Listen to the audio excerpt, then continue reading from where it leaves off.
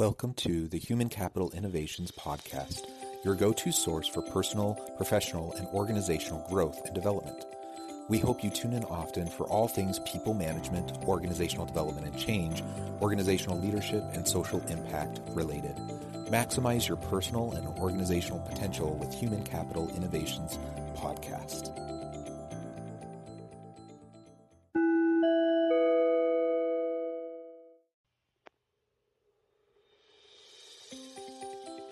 Welcome to the Human Capital Innovations Podcast. In this HCI podcast episode, I talk with Joe Santana about the role of diversity, equity, and inclusion in the shifting landscape of work over the next decade.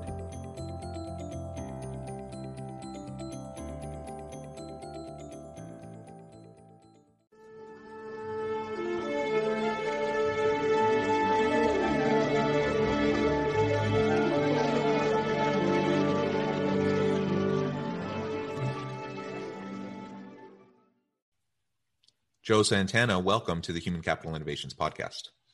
Thank you for having me. Yeah, I'm excited to have a nice conversation with you today. You come to us with a lot of really interesting experience and a rich background. We're going to be focusing on the shifting landscape of work over the next decade, and I wanted to zoom in a bit specifically on the role of diversity, equity, and inclusion within that work environment and how we might see this shifting, our DEI efforts within organizations shifting over the course of the next decade, and the importance of that for individuals and organizations as a whole. As we get started, I wanted to share Joe's bio with everybody. Joe Santana is chairman of the CDO Power Circle and the creator and host of the ERG Power Talk podcast and virtual academy. His programs support diversity, equity, and inclusion leaders within highly respected companies that collectively generate close to $750 billion US and employ almost 1 million people. Joe is also an author. His upcoming book offers simple understanding of the growing role of automation and AI in decision-making and describes how non-technical leaders must and can provide oversight to ensure a more successful outcome for these technologies. Wonderful background. Thanks again, Joe, for joining me. Before we launch into the conversation, anything else you would like to share with listeners by way of your personal background or context?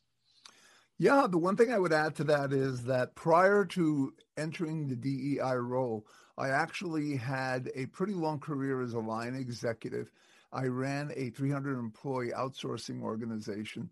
And so my entry into this space came by way of finding solutions for my own business or for the business unit that I was running within the outsourcing space.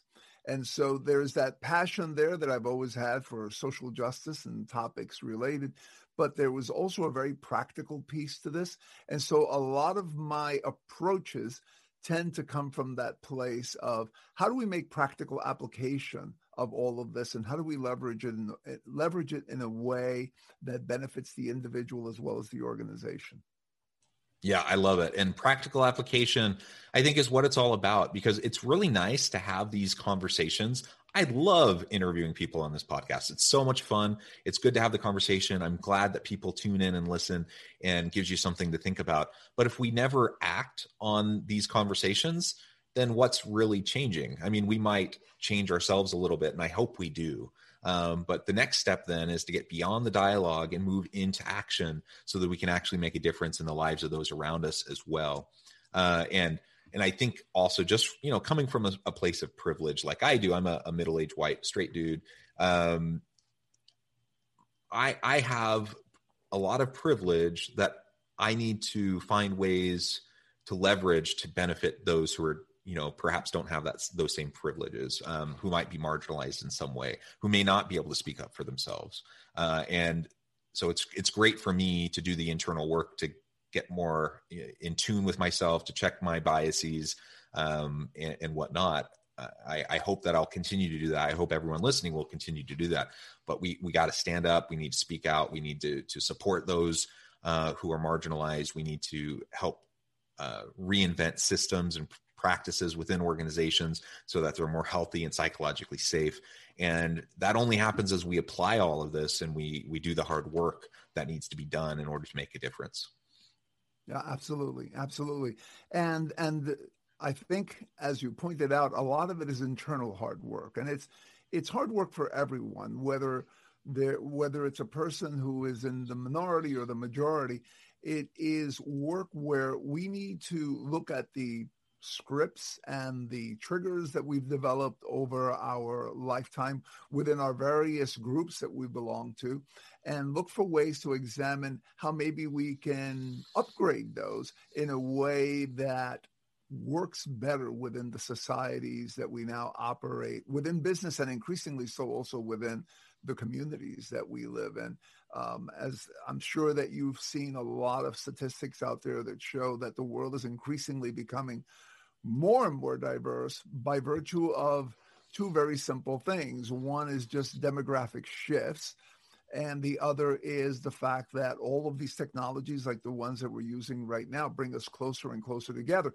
Years ago, you and I would not have a heavily diverse team unless we traveled outside of our country or we brought in people from different parts of the world. Today, again, due to demographics and due to the fact that we have these technologies, I don't think there's a manager out there who has a team that's not diverse. Yeah, I think we're just in a interconnected, globalized world. Technology enhances that. Migration patterns and just the demographic shifts have influenced that. No question about it that we just see more diversity. It's more in front of us perhaps than it ever was before in previous generations for the vast majority of people. And so that creates an environment where we have to choose how we're going to deal with that. Do we try to figure out how we can work well together with people from very different backgrounds, different worldviews, different perspectives about a whole range of things? Or do we kind of feel like, my way is the right way, everyone else needs to get on board and do it my way? Do we uphold the systems and the structures that were established in previous generations that might have served a purpose for a time, but don't serve us so well anymore? Certainly don't create a psychologically safe and inclusive environment for everyone from diverse backgrounds. We have to ask ourselves these questions and ultimately be willing to do that work. So I love that framing, because we are in a more diverse world, we're an interconnected world, and we have to grapple with the challenges of that, but also of course the many benefits of that for organizations. Yeah, and it's increasingly becoming a really powerful business imperative to take action. I was just interviewing a CEO of a major hospital organization, and as we were talking about their organization's focus on diversity and inclusion, one of the things that she said that I thought was really interesting and in a succinct way presented the challenge that all business people or business owners and leaders are going to be facing is, she basically said, look, if I look at the population of people that are in this area where I operate in Milwaukee, and I want my hospital to be a top decile provider of service, and I also want it to be a top decile employer that pulls in the best people. If I look at the population of people that are within the community that my hospital is going to be serving, and the community from which I'm going to be pulling employees, it is increasingly becoming more diverse. So if I cannot make the adjustments to my organization, to my leadership, to my policies, to be able to effectively pull people in, the best people from that pool that is increasingly becoming the pool of candidates that I'm going to be working with, and if I cannot properly serve this community because I don't understand it, or because my systems are not set up to properly serve this community, then I'm not going to be a top decile hospital.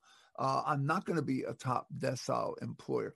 So we've gotten to the point now, and I think it was Brookings Institute that said that we've reached, I think it was in 2019, we had reached a point where everybody who was 16 and younger, if you did the demographics of the United States and say you took people that were my age or a little younger than me, you'd see that a high percentage were were white. But if you went to the level of, let's say, 16-year-olds, even 20-year-olds, and down from that, you would find that the population is becoming increasingly more diverse. And that's the population that organizations are going to have to find candidates from to work in their companies. That's the population that organizations are going to have to sell their services and their products to. And of course, if we add to that the global element and the fact that the world is becoming smaller, we can see that this is no longer something that organizations can sit back and ask themselves, well, do I want to be that kind of nice organization that does all this stuff? But rather, it's becoming more of something where you have to ask yourself, where is my market and where are my candidates going to come from in the next decade? And what do I need to do now so that I can be in an advantageous position 10 years from now, as opposed to trying to play catch up?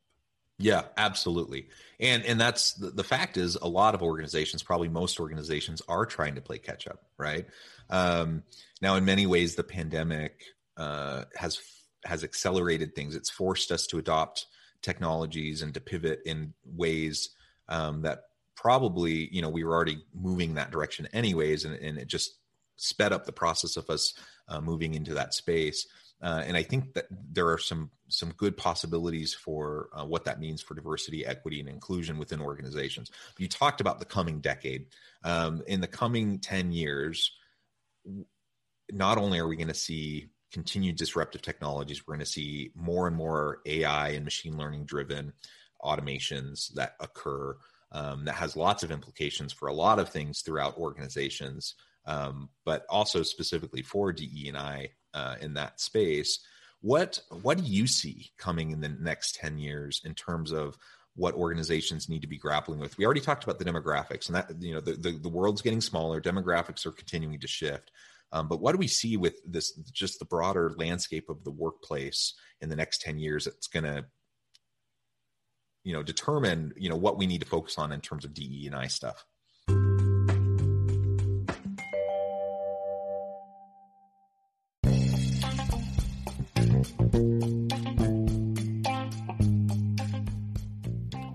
I'm excited to announce the publication of my new book from HCI Press, The Alchemy of Truly Remarkable Leadership: Ordinary, Everyday Actions That Produce Extraordinary Results. Consider how the nature of work has shifted over the past 50 years. With increased globalization, rapid technological advancement, and the shift in economic composition, the average job of today looks very different than the average job of 50 years ago. What will the jobs and organizations of tomorrow look like? Moreover, what does this all mean for organizational leaders? What are the core competencies and capabilities of organizations and their leadership that are prepared for continued disruption and geopolitical and socioeconomic shifts? Regardless of what the future holds, increasingly, leaders need to be socially minded, data-driven, decisive, champions of talent, and disruptors of the traditional notions of leadership, teams, organizations, and work. The Alchemy of Truly Remarkable Leadership will help you to explore your own leadership competencies and capabilities and consider ways to apply and implement them into your workplace and personal life.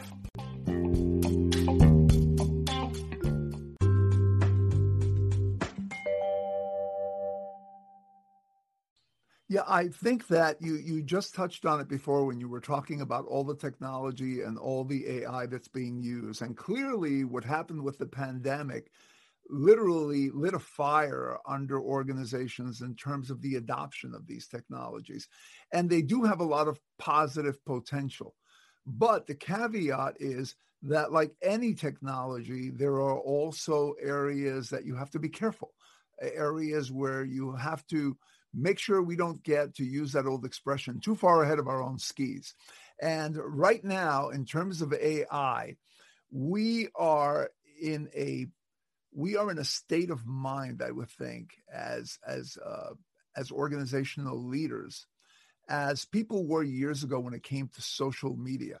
So if you think a couple of years ago, say 15 years back, when social media first started making the scene, everyone was so excited about it.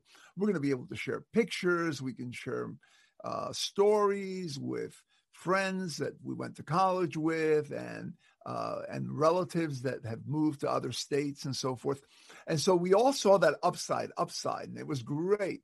What we didn't see was the downside, that now 15 years down the road, we look at this and we say, my God, this might destroy democracy, right? So that was not something that was on anyone's radar. And I think right now with AI, which does have a lot of positive features, there's that same euphoric positive, oh my God, we can look at all these records so quickly. Think about it. An average human recruiter takes about 6 seconds or so to quickly scan a resume and determine whether they're going to read it any deeper. An AI can do 600 of them in 1 second. That's amazing. And also, even when it comes to things like, for example, AIs are being used today not only to scan resumes, but they're being used to do things like set salaries for people. Years ago, that was the exercise of going out and looking at occupational handbooks and what are people paid for this particular job, and what about if they're in this particular type of community or in another community, and what are the prices there. We want to make sure that we're fair and we attract the best people, but that we're not overshooting. Well, now an AI could do that instantly. The problem is that AIs are nothing more than basically the institutionalization in machines of the way we think. And so whatever biases we have, or whatever things are in our blind spots, those things get embedded sometimes in our algorithms, and we may not see them until later on. There was a recent story that I ran across about an organization. They're based out of the UK. This fellow's office, however, was here in the United States, in California. So one morning he shows up to his office and he gets to the door and his key card doesn't work. So he thinks that maybe it's a minor issue. Maybe it got demagnetized. In any event, security lets him in and he goes up to see his manager. And she promises that she's going to get him a new key card right away. Well, you would think that would be sort of like the end of a little bit of an inconvenience. It was actually the beginning of a nightmare. So this guy later on goes to lunch. He can't re-enter his office without colleagues helping him. He later on finds out he can't log into the system. And when one of his colleagues looks at the system on the list, it says that he has been deactivated.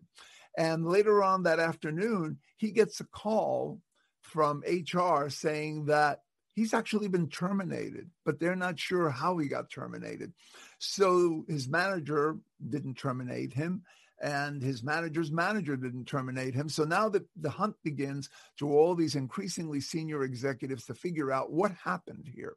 And ultimately, they can't figure it out until, unfortunately, 2 people show up from security to escort him out of the building with all his things because he's been terminated. A few days later, they find out that actually a glitch in the system, in the AI system, started this entire thing. So he was actually between managers, and apparently, because of the way the organization operates, periodically managers have to indicate that the person is going to continue as an employee of the company. This manager was actually getting promoted into another role. So when they handed the reins over to the current manager, they didn't do that task.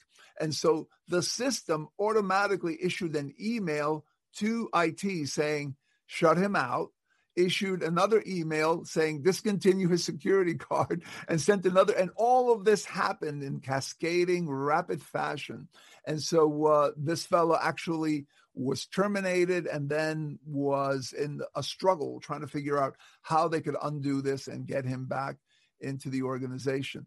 Now, there are a lot of things like that happen on a regular basis now, because what's happening again is we bring these systems in, we're looking at the positive, which is, we can do 1 million transactions instead of 1 transaction. It's going to lower our costs by X amount, all these different attractive features.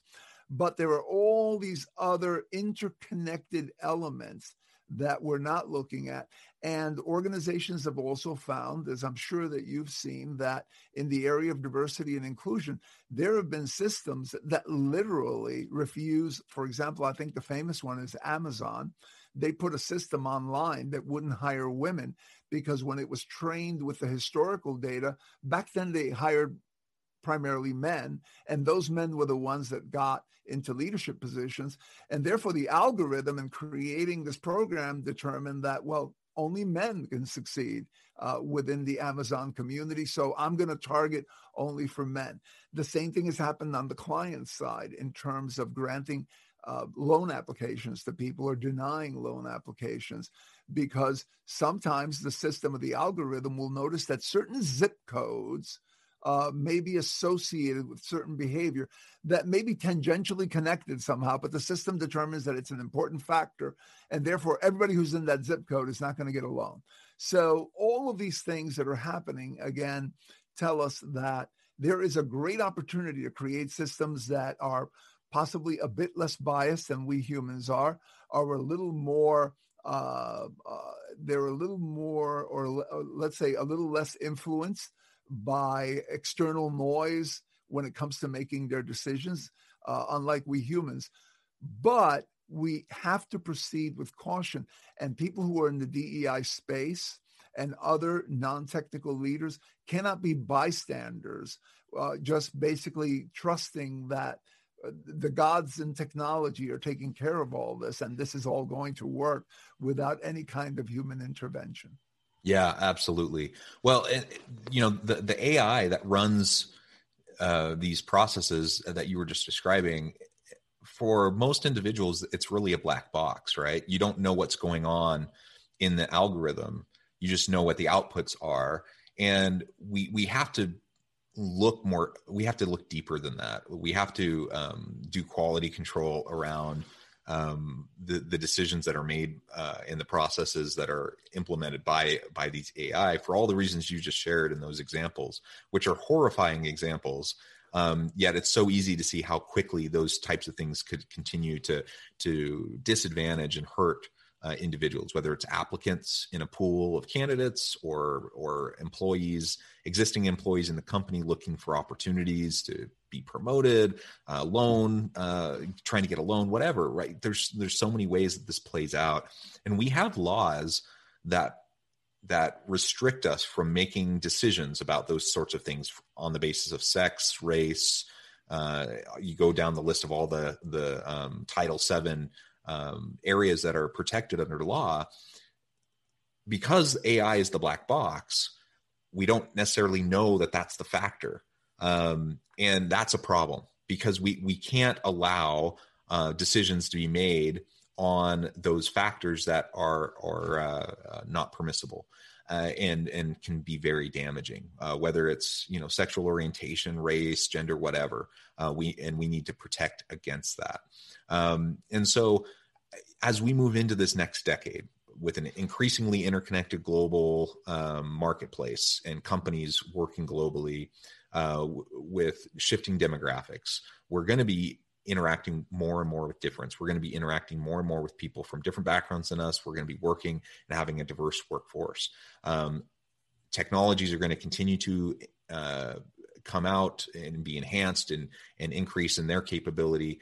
What you described towards the beginning of our conversation about the social media networks and kind of the unintended consequences that we didn't even fully realize until a decade later, that is absolutely something we really need to be thinking about from an ethical and moral standpoint, from a DE&I standpoint, so that we can leverage the capacities and capabilities of these technologies without hindering ourselves, either currently or in the future, in terms of what we're hoping to accomplish through all of our diversity, equity, and inclusion initiatives and work and efforts.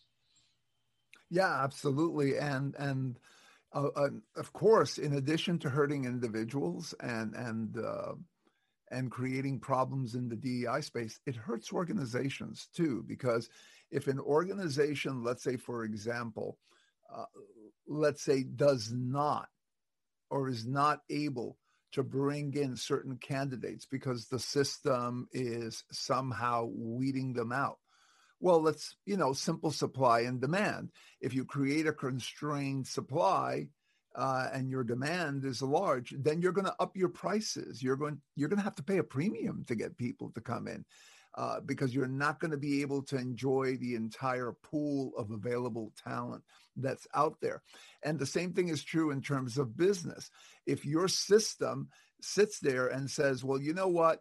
I am not going to extend credit to this particular group, or I'm not going to provide a product feature that's important to this particular group. Well, then that's just basically going to decrease the total available market for that particular company. So neither of those things work in the company's favor. So in addition to just being something that we want to do, because from a humanity standpoint, it's a good thing and the right thing to do.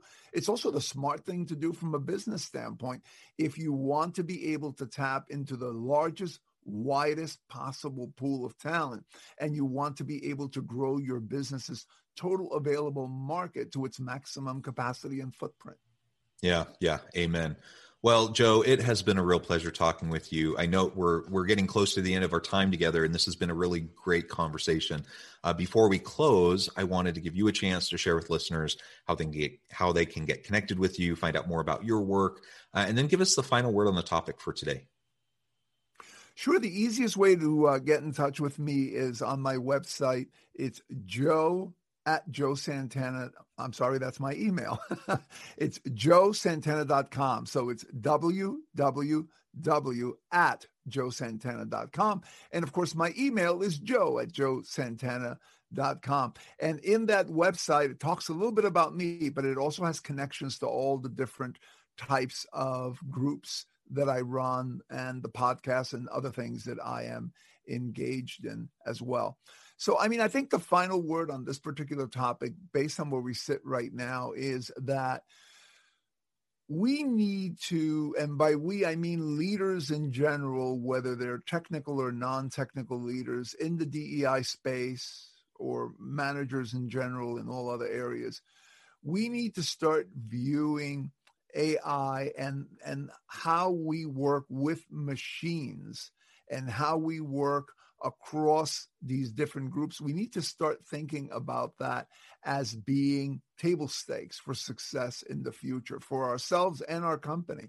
Because in the future, we're going to find ourselves more and more not only working with people who are not like us, and people who maybe don't even live in the same country that we do. There are a whole bunch of countries out there recently that have started issuing a thing called the digital visa that allows a person to live somewhere else, and yet through a combination of virtual reality, robotics, and other tools that are coming online, work in another country. So all of this is going to bring us even more into this mesh of diversity and more technology. And leaders need to very quickly upgrade their skills in those areas as we move into the next decade. I love it. Thank you, Joe. It has been a real pleasure talking with you. I encourage listeners to reach out, to get connected with Joe, find out more about what he can do for you. And as always, I hope everyone can stay healthy and safe, that you can find meaning and purpose at work each and every day. And I hope you all have a great week.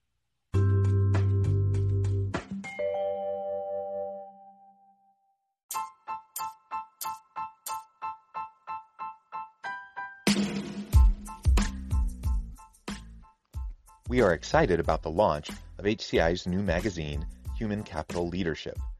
Human Capital Leadership is a free, interactive e-magazine designed to help individuals, leaders, and organizations find innovative approaches to maximize their human capital potential. We will be publishing issues quarterly in August, November, February, and May. Check out the first issue and let us know what you think.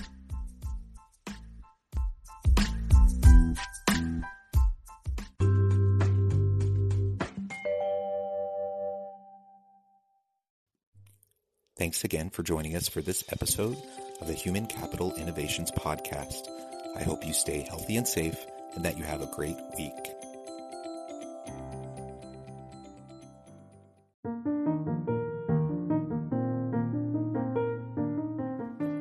Check out our new weekly LinkedIn newsletter, Alchemizing Human Capital, exploring industry trends via original research and interviews with executives and thought leaders from across the globe.